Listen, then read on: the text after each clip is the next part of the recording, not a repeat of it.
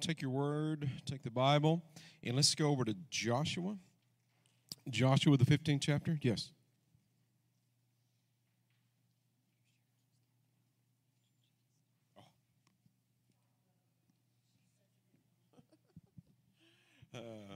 All right. Praise the Lord.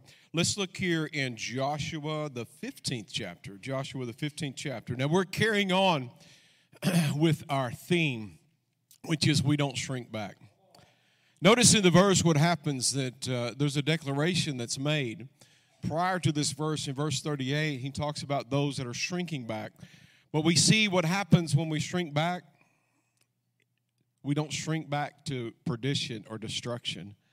See, what would happen if Andrea would have shrunk back on her promise? We wouldn't be here today. We wouldn't be in this place at this time, in this season, in this hour. And I do believe with all of my heart, before we go any further, I just want to welcome the Holy Spirit right now. Father, we just love you. Come on now. Father, we love you. We love you, Lord, that we can step into the atmosphere of heaven. And, Lord God, we can bring heaven, Lord God, to earth. Lord, we can stand, oh Lord God, in awe of your glory, your grace, and your mercy. I ask, Lord God, for the anointing, Lord God. The anointing, Lord God, the empowering of your Spirit to crush yokes, open eyes. Cause those, Lord God, that are lame to walk again. Those, Lord God, who are discouraged to be encouraged. Holy Spirit, I pray, Father, that you would, Lord God, take over the entirety of this service today. In Jesus' name. In Jesus' name. Hallelujah. Hallelujah. We don't shrink back. I want to talk to him about a man in the Word of God by the name of Caleb. First arrives on the scene as numbered with the spies that went over into the promised land. He originated in Egyptian bondage as the Israelite people were there. He was delivered, brought through the wilderness, and now he was appointed as head of his tribe. And as a head of this tribe, he was to go in and spy out the land with 11 others. The only other one that you probably recognize by name is Joshua. But he had to endure 40 years in the wilderness wandering because of the spies that refused to go in. Let me tell you what happens when you don't fulfill your vows, when you don't continue in the path that God wants you to go on. It's not just you that loses out. There's a whole generation that lost out. But he moved forward and he moved ahead and he stayed the course. And now he is not the 40-year-old that he was or the 45-year-old he was when he went in the first time. He's now 85 years old. 85 years old, and he's be given a promise that there's a city in that place that belongs to him. And now we come to Joshua 15. And what we find out that is when he went into the city, the city was sitting on a mountain, and he said, that one is mine. You boys and girls back up. I saw this 40 years ago. You didn't see it. I was here. I saw it, and I want it. This one is mine. He went to Joshua, and he said, Joshua, you know I was there with you. You know the faithfulness that God put in me. You know very well that God has brought me this far. I'm as strong as I was at 85 than I was at 45. He said, I've got it in me. In fact, what I believe he was saying is my faith is as strong today as it was all the way back then. He said, now I can go out and I can come back in. He said, I've got the strength. I've got the strength. Now give me what I have been waiting on. Now we see here in Joshua 15 the realization of the promise. See, there's a promise that was given to him in a previous chapter, but he had the promise of it, but now he's about to obtain the realization of it. Too often we settle for just the promises of God spoken, but not the promises of God realized. That we can declare and quote the word of God, but are we living in that place God has intended for us to live? I'm saved. Are you? Are you sozoed? Are you set free? Are you delivered? Have you been put in a safe place? Have you experienced? I want you to look here in Joshua 15, 13 and 14. Now to Caleb, the son of Jephunneh, he gave a share among the children of Judah, according to the commandment of the Lord to Joshua, namely Kirjath Arba, which is Hebron. Arba was the father of Anak, father of a tribe of giants, and they named the city after him. But now it's named Hebron. Caleb drove out the 3 sons of Anak from there: Shishai, Ahima, and Talmai, the children of Anak. So there is Caleb, and he takes hold of the city, but he's got to disinherit. He's got to, I was going to say disembowel, but he's got to drive out some inhabitants in his place of promise. And the Lord had already forewarned them, told them, let them know that, look, you're going to step into this place, but there's going to be some giants that are in there. And the question is going to be in Deuteronomy 9, can anybody stand against these ones that are inhabiting the place that God has called us to inherit? And so just because there's inhabitants in your inheritance doesn't mean that God has thwarted his plan. He just means for you to stand up in the image and the knowledge of Christ and the Word of God and walk as covenant people and do what he's already called you to do, because he's already done it, and go ahead and drive out the inhabitants that's in your place. Amen? So they're there in Hebron, or he's there at the city of Hebron. But let's rewind here and let's start back at the 10 spies, because what we find out is we need to know how Caleb got to that place. It's good to celebrate where he's at that moment, but let's do the backstory of how he got there. Amen? Because we need to know how to get there. We need to know where we're at right now, where we've made the vow, what the next step is, and the next step is, so we can get to the place that God has called us. And so we have Caleb here. He goes into the land of promise.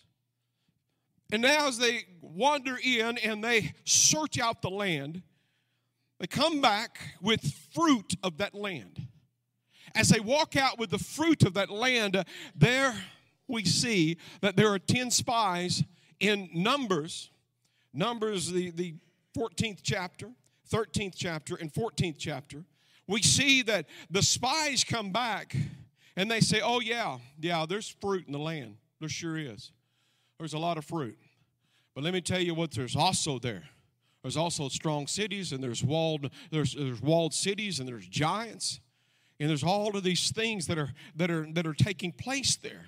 See, the 10 spies, they acknowledged the fruit of the land. But what they ultimately did is they exposed the fruit in their heart. Anybody know the stories of the 10 spies, the 12 spies? They go in, and when they go in, they come back, they bring a report. They go out for 40 days, and they search out the land to see whether or not God really does what he says he will do. See whether or not God really promised what he really promised. And so they go in and they spy out the land. They're searching about, and they come back. And they're like, yeah, the Bible says, and the Lord said, it's going to be a land that flows with milk and honey. Look, here's some of the fruit of that land. Here's the prosperity of that land. Here is what you can expect in that land. But there's all these inhabitants that are in the land. And so what they begin to expose is not just the fruit of the land, they expose the fruit of their heart. See, anytime you can know a person's root by knowing their fruit. And you can understand where they're going by what they're saying. You can understand the victory that you're going to live in by the words that you speak from your heart.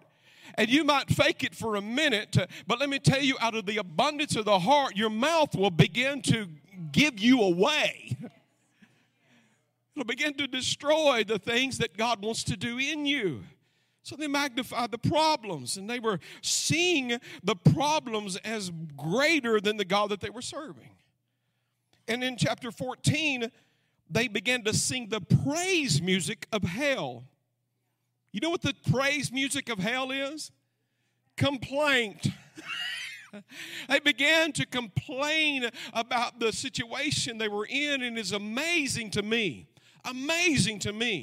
that their plan of action, we're going to go recruit a leader and we're going to go back to Egypt. I wouldn't want to be on that nominating ballot. But what is amazing to me is that they said, you know, the Lord, why did he kill us in Egypt? Why didn't he kill us in the wilderness? I mean, the worst thing they were facing was death, and why not die trying, amen? But instead, they could have said, Lord, let us go back to the wilderness and live. No, they wanted to go all the way back to Egypt. They wanted to make their trek back to Egypt and come back under the heavy yoke and the tight-fisted control, the sadistic enemy, the satanic force of Pharaoh, and they wanted to go back under that yoke of bondage instead of stepping over into that place of promise. And so they made this declaration. You can find that at the last verse of chapter 13. Look, we can't, they said we can't do it. And they ultimately revealed the root that was bearing the fruit that they were professing. I said, we are like grasshoppers in our own sight. Let's look at it. Come on with me. Look at it. There we saw the giants, the descendants of Anak, came from the giants. We are like grasshoppers in our own sight, and so we are in their sights.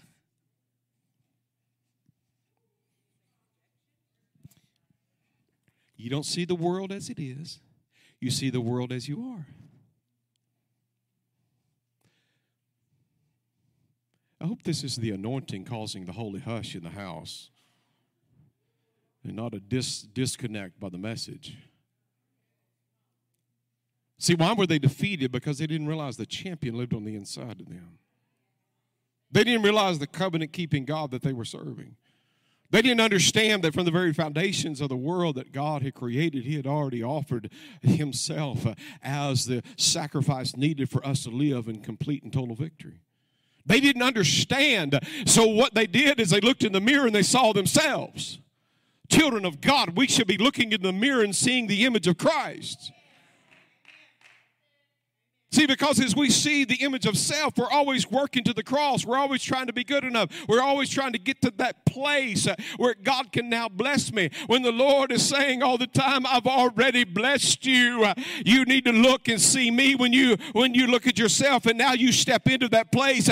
And when you stop seeing yourself, church, as little grasshoppers, insignificant insects that can be stomped out, and start seeing yourself through the eyes of the Lord God Almighty, then all of a sudden they're like, there's something inside of them that's bigger than us. It's the covenant-keeping God. It's the covenant-keeping God. I've heard this past week in a message Andrew and I were listening to on the road. So you know what? God is a God of second, third, fourth, fifth, 100 chances. The problem is we ourselves are only good for about 2 chances. And then we quit and give up because we conclude that, look, now I can't do it anymore because I failed twice. Let me tell you, humanity will always fail as long as they continue to walk in their own strength. It's only when you step into the relationship with Christ that you're able to do anything. Amen? So they complained. What was the ultimate cause of this root of... What was the fruit they were bearing was evident, something that was rooted in them. And it was the distinction between the 10 spies, Joshua and Caleb. The Bible says they had a different spirit, had a different attitude, a different behavior, a different desire, a different viewpoint, a different perspective, a different focus. What was the difference between Caleb and Joshua? See, The Bible tells us in Hebrews that they did not enter in because of unbelief. They had the belief in God. They just didn't have the belief of God in them. They had faith in God. They just didn't have faith in the God in them. They didn't have faith that God, but see, because they received the promises of God, but they didn't mix it with faith in Him. See, because true, genuine, authentic faith that will not crumble under the weight on your shoulders. It is a faith that it attaches itself only to God. In fact, if we could imagine God, the Lord Jesus Christ, being a magnet, and folks, let me tell you, the only thing that would go back to Him is in that magnitude, in that, the worst word I'm looking for, not magnification, but magnetic, but there's another word. Attraction, something. I'll get it tomorrow morning when I wake up. There is a force in faith, and that force in faith, it is the magnetism of that property. And when that property becomes right, it will only attract to Him. It will only start here and attract to Him. Amen. So faith, let me say to you, faith will only attach to Christ. True faith will only attach to Christ. When the Lord said it's impossible without faith, it is impossible to please me, what is He saying? You can't get to me unless you have faith in me. And that faith in me is attracted to me. It's not faith in your faith. It's not faith in your works. It's not faith in your circumstance. It's not faith in what you've done or what you haven't done. It is faith in my completed work. Amen? So they didn't mix the promises with faith. And thus they had no fruit. They had no results. So it was rooted in unbelief. That unbelief exposed itself in insecurity. Listen to me. Insecurity is not the new humility. Humility is so far removed from insecurity, insecurity can't even get in the yard. Because true humility is not walking around with your kicking the clods and talking about how much you can't do or wouldn't do or shouldn't do and how God, you know what I'm saying? Humility is an overwhelming consumption with the dependence upon an almighty God. And that overwhelming dependence upon an almighty God is what you live by, because what you understand is I respond to God in the gift that He has given me called faith, because if it wasn't faith to start with, there was no way we could get back to God. We respond to Him in faith. He responds to us in grace. God resists those that believe they can do it on their own, and He gives grace to the humble who realize that I've got to have God, and I'm going to do what God tells me to do through the power of what God tells me to do. And now all of a sudden you're no longer on the resistant side of God in pride, but now you're walking in humility, and that humility is releasing the response of God, which is grace in your life. Whew. Now, what does it mean to be insecure? It means literally not to be secure. You like that? Insecure, textbook definition, not firmly fixed. To be not firmly fixed. So there is, the insecurity brings an instability. Where is the instability coming from? It's coming from a belief that you're sourcing this thing. It's coming from the ideology that you can't do this. Every time you hear a voice that I can't do this, you just say, oh, thank you, Jesus. I can do all things through Him. So when you get to the place and you understand that insecurity is rooted in the fact that I'm not truly fixed in the area of Christ. in his completed work. But now we have Caleb. Caleb was not of the same spirit. Caleb had a different spirit.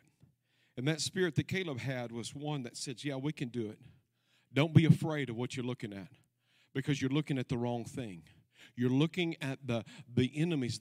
He said, they're like bread. Let's saddle up to let's sit down at the table and let's just devour them. God has taken all of their strength from them. They are nothing in comparison to God. What did Caleb do? He fixed himself in the Lord. He decided that, wait a minute, let's look at the fruit of our God. Let's look at the evidence that's before us, guys. Don't you remember when we were in bondage back there? Do you know how we got out of that bondage? We got out of that bondage by the blood of the Lamb.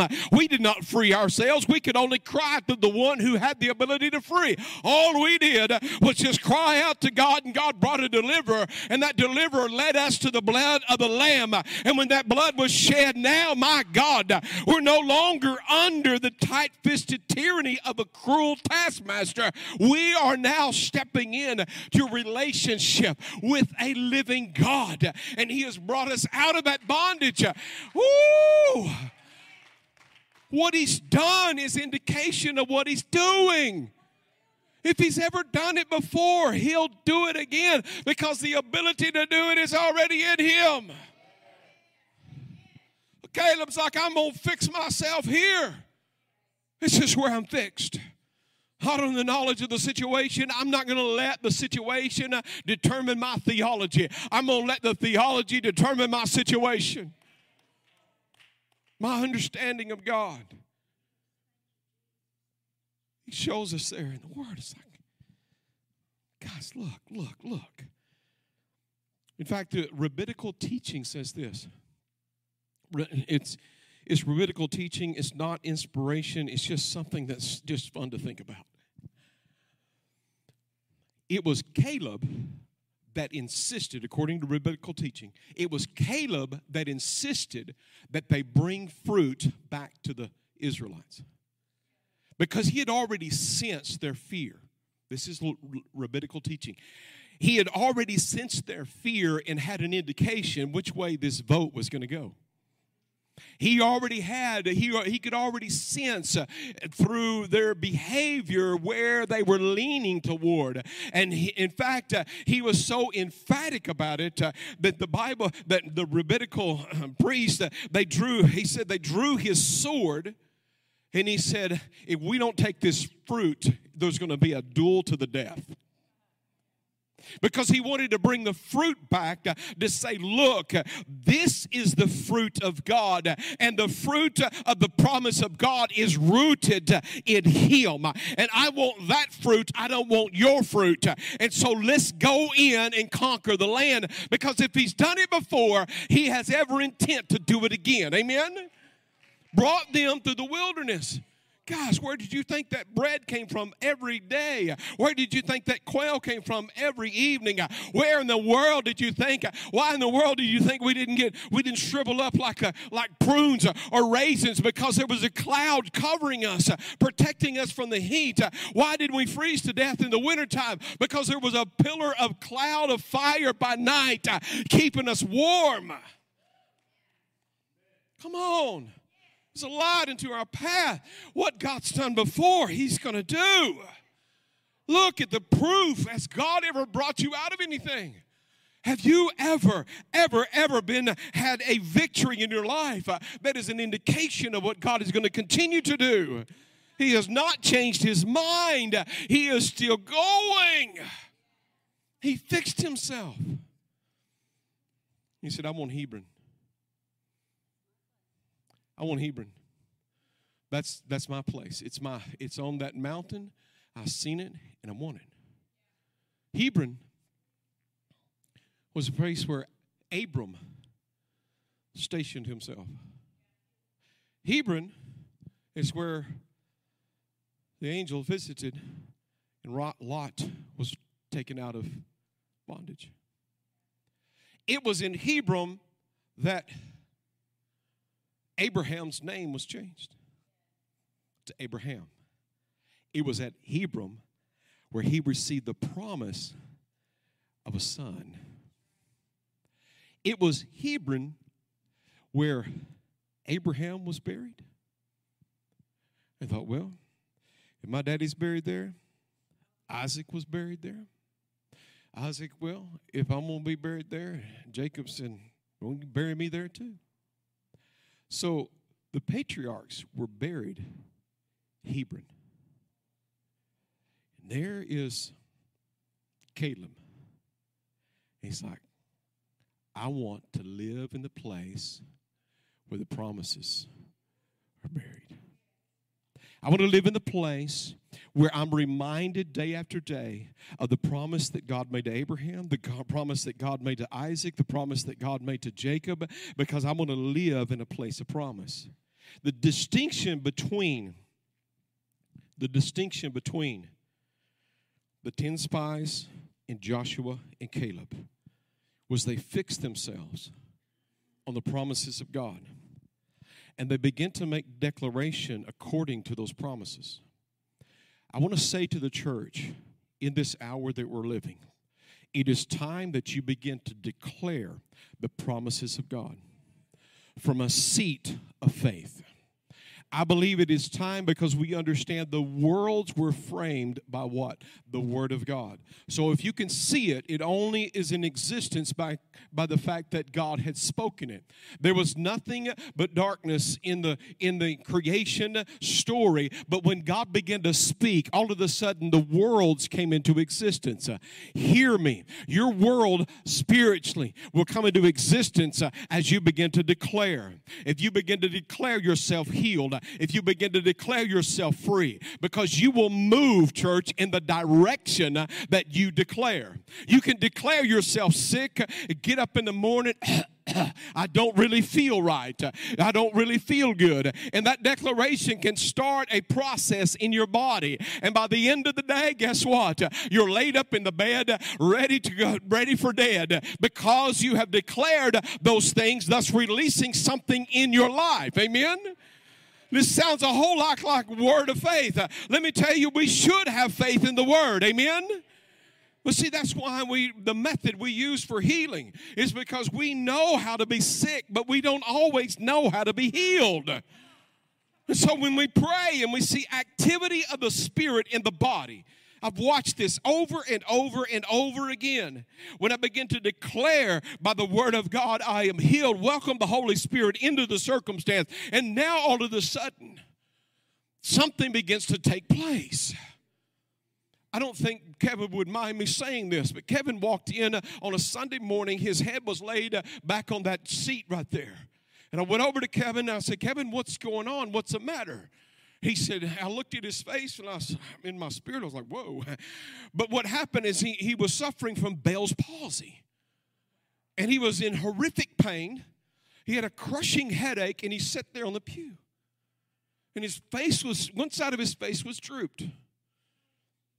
Then he came down to the altar and we prayed. We gathered around him and prayed. And Kevin got up and I said, Kevin, you feel any better? I said, no. Or he said, no. I said, well, let's pray again.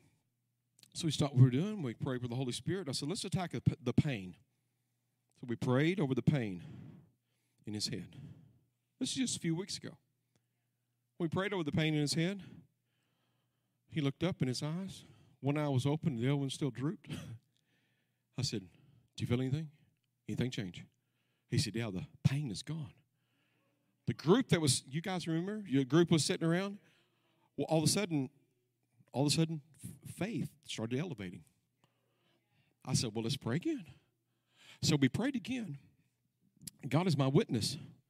We prayed again.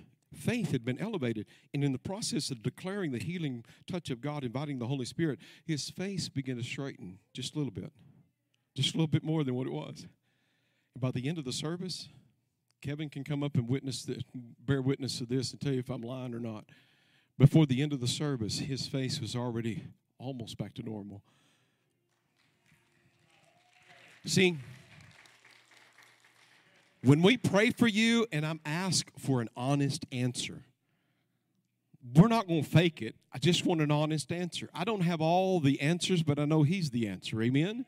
And what I have discovered is when we take out the idea that we've got to do something or we're not worthy of it, and we get all that nonsense out of the way, and we stop declaring how feeble and how no good we are and how worthless and how undeserving we are, and we just come to God and we say, Lord, I want you to heal me, and then I'm going to manage that healing. I want you to heal me, that I want to manage that healing. And as we come to the Lord and we receive those things, now, and I ask people, what percentage are you better? And there's many times they'll say 10%, 15, 50%, 80%. And folks, when we went down to Puebla, Lance Bronner sprained his ankle. He came off of a ledge, and when he hit, it was like, ooh, I knew that hurt. He went into, we carried him over, sat in a chair, and he sat in that chair. And as he was praying, he was doing that very thing. He was welcoming God. So I went in and I said, Lance, how are you? He said, I'm about 80% better. And he walked out of there, got on the bus, and we went back to the hotel. Are you listening to me? Amen? We move in the direction we declare. What are you declaring over your life?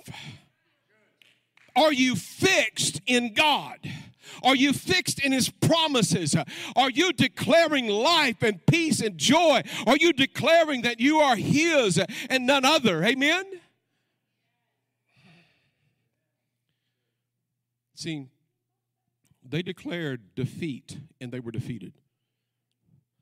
He declared victory and he was victorious. Now let me help you here. Let me help you with the declaration. I'm going to type this up and give it to you. You're probably going to hear it service after service, and whether you get tired of it or not, I don't care. I just want you to begin to declare it. I want you to declare it. Is there power in declaration? Is there power in declaring? If I would have continued in the path I was going on as a cocaine drug addict, drunkard, I was going to end up in a place of self-destruction. My kids would not be in ministry. My children would not be saved. There was nothing. Most likely, we wouldn't have made it to the long haul because ultimately I would have self-destruct. Ended up in the path potentially that my forefathers had ended up in. But the Lord gave me a vision from an early age as a child, even before I even knew Him. I wanted better for my children than I had for myself. And so my salvation experience wasn't just based on me. And once I accepted Christ as Lord and Savior, I knew that I had a responsibility for my children. I knew, parents, I want you, my God, you better listen to me. If you want to understand the heart of God, you must understand that it is your responsibility to foster and to nourish the call of God in the lives of your children. I'm responsible as a father, as a mother, to nurture, to recognize, and to live the life before them. You cannot decide in the moments where the waters are not troubled and you're going to decide, wait, I'm just going to hang out today. I'm just going to do my thing. I'm tired. The week has consumed me, and I'm just not going to go, and I'm not going to pursue. You better get to the place, church, where you're going to be as faithful as you want them to be faithful, that you're going to commit to the level you want them to commit, that you're going to read the Bible as often as you want them to read the Bible, that you're going to pray as often as you believe they are to read the Bible or pray.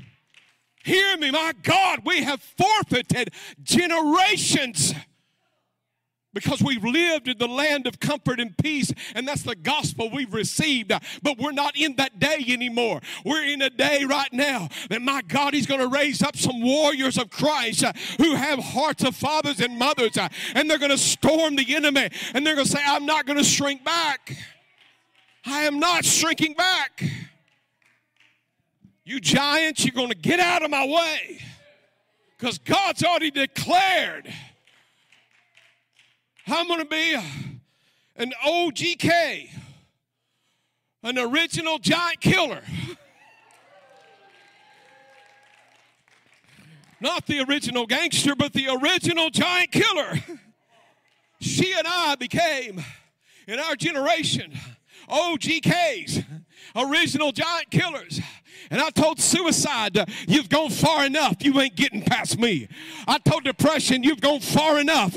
You ain't getting past me. I told abuse, you will not enter into my house. I told bitterness and unforgiveness and all the other isms that you are not getting across that threshold. Well, we're changing course. Changing course. Let me tell, y'all get me all stirred up now. Let me talk to those who didn't live the life before your children. Let me tell you those that didn't live that life. God restores. He restores. But He is also a God of restitution. In other words, He doesn't just get you on a level playing ground. He restores to you. He brings reciprocity. He brings restoration. He brings restitution. He brings back all of those lost years that the locust has eaten. But see, it depends upon you. If you want restoration with your children that you didn't live the life before, you got to make the decision. You got to cross the line in the sand. You got to step over. And from that moment, you start being as faithful as you want them to be faithful. You start committing yourself to the level you want them to commit to. You start reading the Word as often as you want them to read it. You start praying as often as you believe that they should be praying. Compromise as much as you want to, but you're going to destroy the future generation. There were 10 spies that went back, and they died immediately. That wasn't the tragedy of the story. The tragedy of the story is the ones they convinced by their declaration, they died in the wilderness. So, declaration determines my destiny. The only way I can truly, honestly declare, I retract that. If I will begin to declare, I will begin to change the course in which I'm moving on. Now, this is not hokey-jokey, and this is not superstition. This is a reframing of our minds, a renewing of our minds. It is to be fixed on God. Can I say this? It is a fixation on God. Something happens when we give way to God and we move an inch in faith. He brings a mile of grace. And we move another inch in faith, and God brings another mile of grace. And He begins to alter and He begins to change the way we see ourselves, because now all of a sudden we're not who we were. See, she can talk about the cocaine head, self-destructing Mike Sanders, and I'm like, man, I feel sorry for that guy. Why?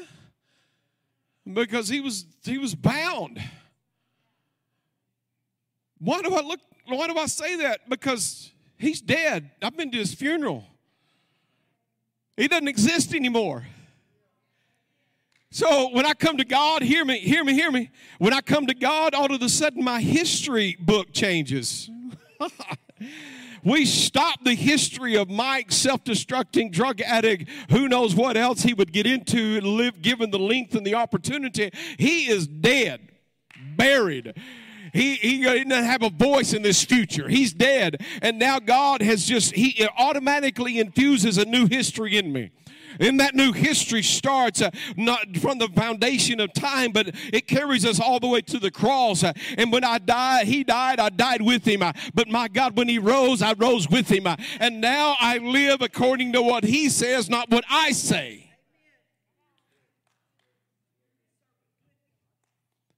So how important is declaration? It is extremely important. Because what we see is we are By your words, you are justified, or by your words, you're condemned. I just don't feel good. We don't deny the facts. Truth is stronger than fact. Start declaring yourself healed. You're going to come closer to being healed if you start declaring healing than you are declaring sickness. You're tired of being sick, then start declaring healing. Amen? I want to give you some declarations. In fact, I want to do it this way. I want you to recite with me. This is going to be our lesson for the day. I am a child of the Most High God. Let me say it, then you respond. Okay? Listen, let's do it right. Do it right. I'm going to say it, and then you're going to respond with those words, okay? I am a child of the Most High God. I am righteous in Him. You start to feel a little bit better right now? I have otherworld peace through Him. I am a joint heir with Christ. Jesus is my friend. I can do all things through Him, and I will not attempt to do anything without Him. He is my Lord, my Savior, my King, and my God. I have buried my insecurities in the graveyard of unbelief. Fear has no place to land in my heart. Lies are banished from this dwelling.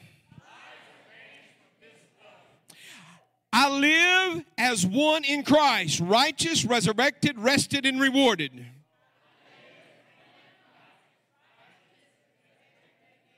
Rested and rewarded. I live complete in Him. Lack has lost its place in me. For my sufficiency is in Christ alone. My body is whole. My mind is clear.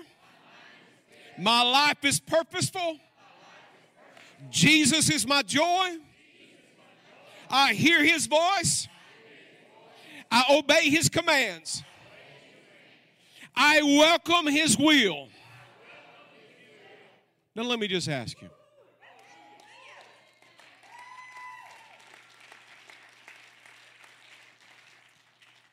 Do you feel the lift in the room? Do you feel the rising? What if we live by that? What if we start saying it long enough, we start believing it? What if we get so sick and tired of being sick and tired, we start moving in a different direction? And we start moving in a direction of the hell's going to the world's going to hell in a handbasket, and start talking about the revival that God's bringing upon the land. How about we stop putting our trust in things that are only temporary and start putting our trust in things that are eternal? Why don't we stop? See, Caleb didn't go out saying, I'm still in bondage. He said, I'm free. I am free. I'm a freeborn son of the Most High God, and I will live as such. I'm not going to live there anymore. See, but on the reciprocal side, Caleb's descendants inherited his inheritance. And his daughter was saw the faith in her daddy. He said, next person takes that hill, I'm going to give you my daughter. His half-brother. He conquered the hill, and so she came back to her dad and said, Daddy, I got this hill, and I thank you for it. But I need a spring of water, too.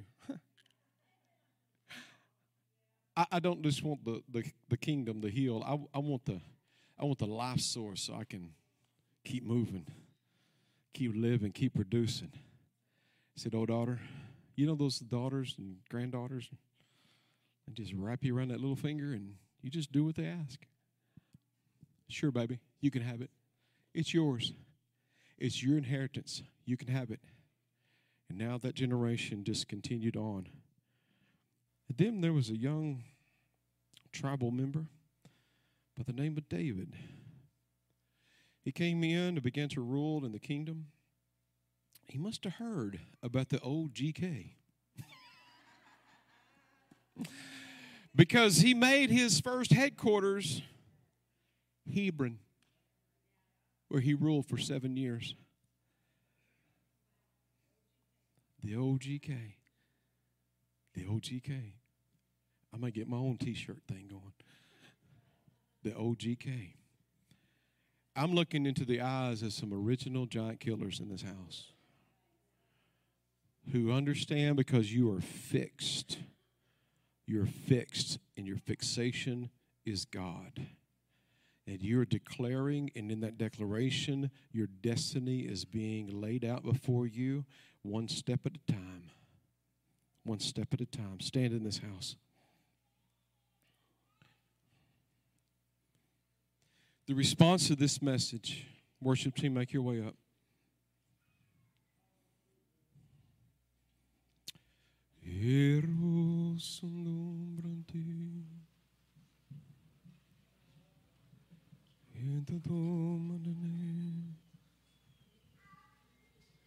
See, the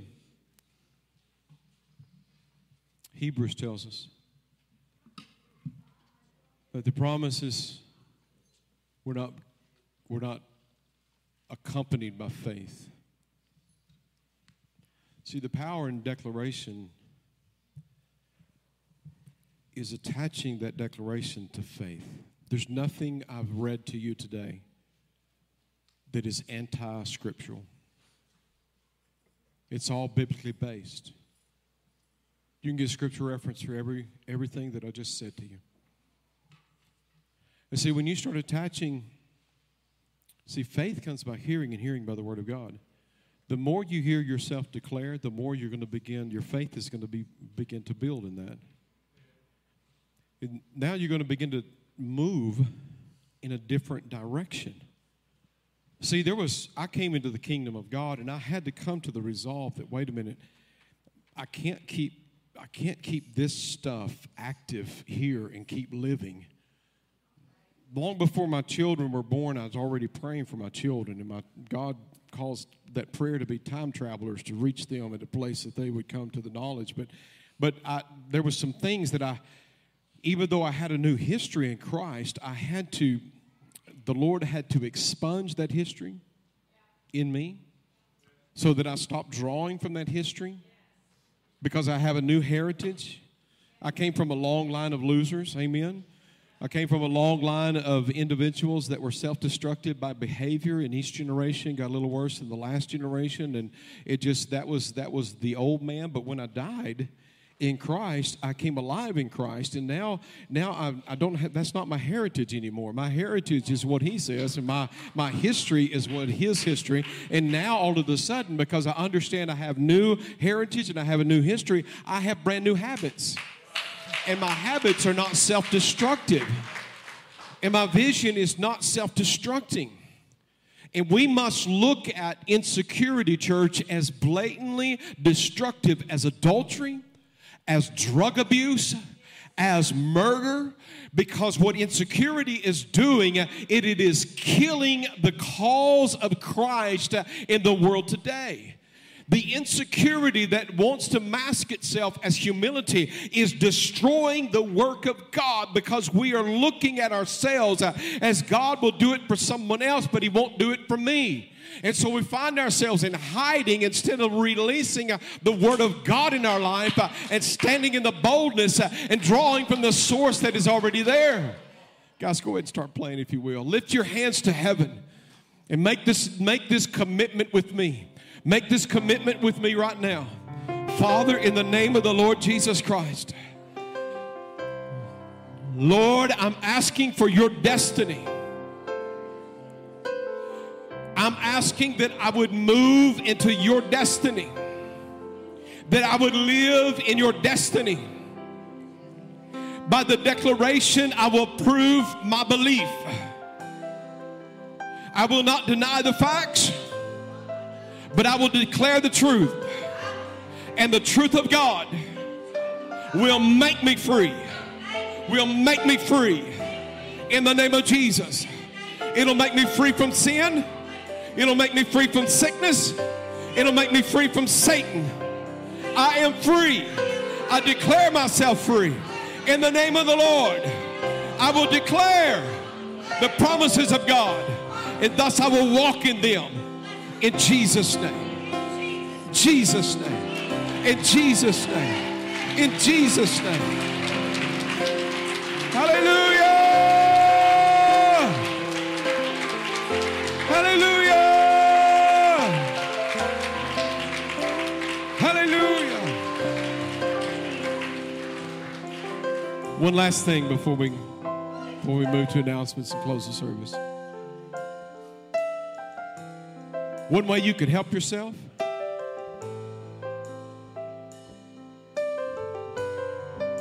do a little less of this, a little more of this. Let me tell you what I mean by that. You don't know how dangerous it is when you come in here and you start singing these songs. What you're doing is you're making declaration. You're making declaration. It's a beautiful thing if you understand it. You're declaring. When you start worshiping, what are you doing? You're declaring. Whew. So let me encourage you to spend more time in worship in your weekly walk, not just on Sunday morning, Wednesday night. And see, Caleb was the head of the tribe of praise. That's your heritage, amen? Because you are a new creature in Christ. Does this help anybody? God bless you. My intent and purpose, Andrew, and our intent and purpose, our God call, is to equip you for the work of the Father's business. That's what drives us. So let me just keep encouraging you, amen? Some announcements today. We've got an announcement to make. I held the announcement until they had an opportunity to tell the youth themselves. But with sad hearts, we're saying to you today that Devin and Bella are going to be moving away from us. They're going to Colorado. And so we're gonna have some more time with them. First week in November will be the last Sunday here. But we just want to say thank you for the investment and what you've done. But we want to build upon that, and we want to continue to grow because we believe in this generation. So if you wonder why did we do the shift in the Wednesday service, this is the reason why. We have now a 6 to 7 o'clock adult service. And I'm going to go over, and there's a team of people that are meeting with me today. You know who you are. I need to meet with you in the conference room. Meet me there right after service for just a quick meeting. But I'm going to go over, and from 7 to 8, I'm going to be pouring in, along with this team, into the youth. But I don't want to limit the reach of the youth just in this house. I want your children to come. I want your students to come. But there's a lot of students in our community that have no idea who they are and who they're meant to be. And I want to reach them, and not just reach them, but I want to pour into them the reality of Christ in their life and what God has in store, and how that you can leave the old and step into the new, and their future to be changed other than the destruction that has been put and modeled before them. Amen? So what I'm asking you to do is partner with me, partner with this church, because our heart is for the next generation. It's not just our four and no more. It is all the children in this community. It's generations to follow. And I believe that God is going to make some alterations in the generations. All He's looking for, He's looking throughout the whole earth, just trying to find somebody whose heart is after His heart. And when He finds that somebody's, He'll pour His Spirit in and lives will be changed. Amen? So that's the reason for the Wednesday service. Now on the 8th, after, from the 7 o'clock hour in the sanctuary, Patricia Wilson is leading intercessory prayer, and that is equally as important for what we're doing over there, what we're doing here, and what we're doing in the community. That we would intercede and call out to God for the things and the strategies that the Lord has. It begins and it continues and strengthened by prayer. So maybe you don't want to crawl up the stairs and be a part of that, but you can be a part of this. You can come and pray in agreement and see God begin to transform lives and communities. Now, October the 14th is one of my most exciting days of the year. This is going to be the empty nesters at the Bainey Farm. I look forward to that year after year, and I thank Richard and Jackie for inviting us. That's going to be at 5 o'clock at the Bainey Farm. Also, there's going to be Hispanic Outreach Sunday, October the 15th, following the service. And Liz Davig is leading that, and she can speak more to that to those that would like to participate. Also, if you want to register for the upcoming DSOM or I don't know what we're calling it now, the study group, the credentialing study group, enrichment group, that's going to be meet in room 103 right now, right after the service today. Light for the Lost Banquet, we'll tell you more about that. That's going to be October the 17th.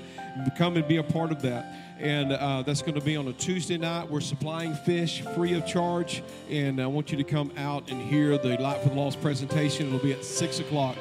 There's another announcement I'm missing, but I don't know what it is. I want to ask, Kool-Aid, where are you at? Kool-Aid, come. I want you to dismiss us in prayer. What is that? Oh, dinner and mystery. My sorry.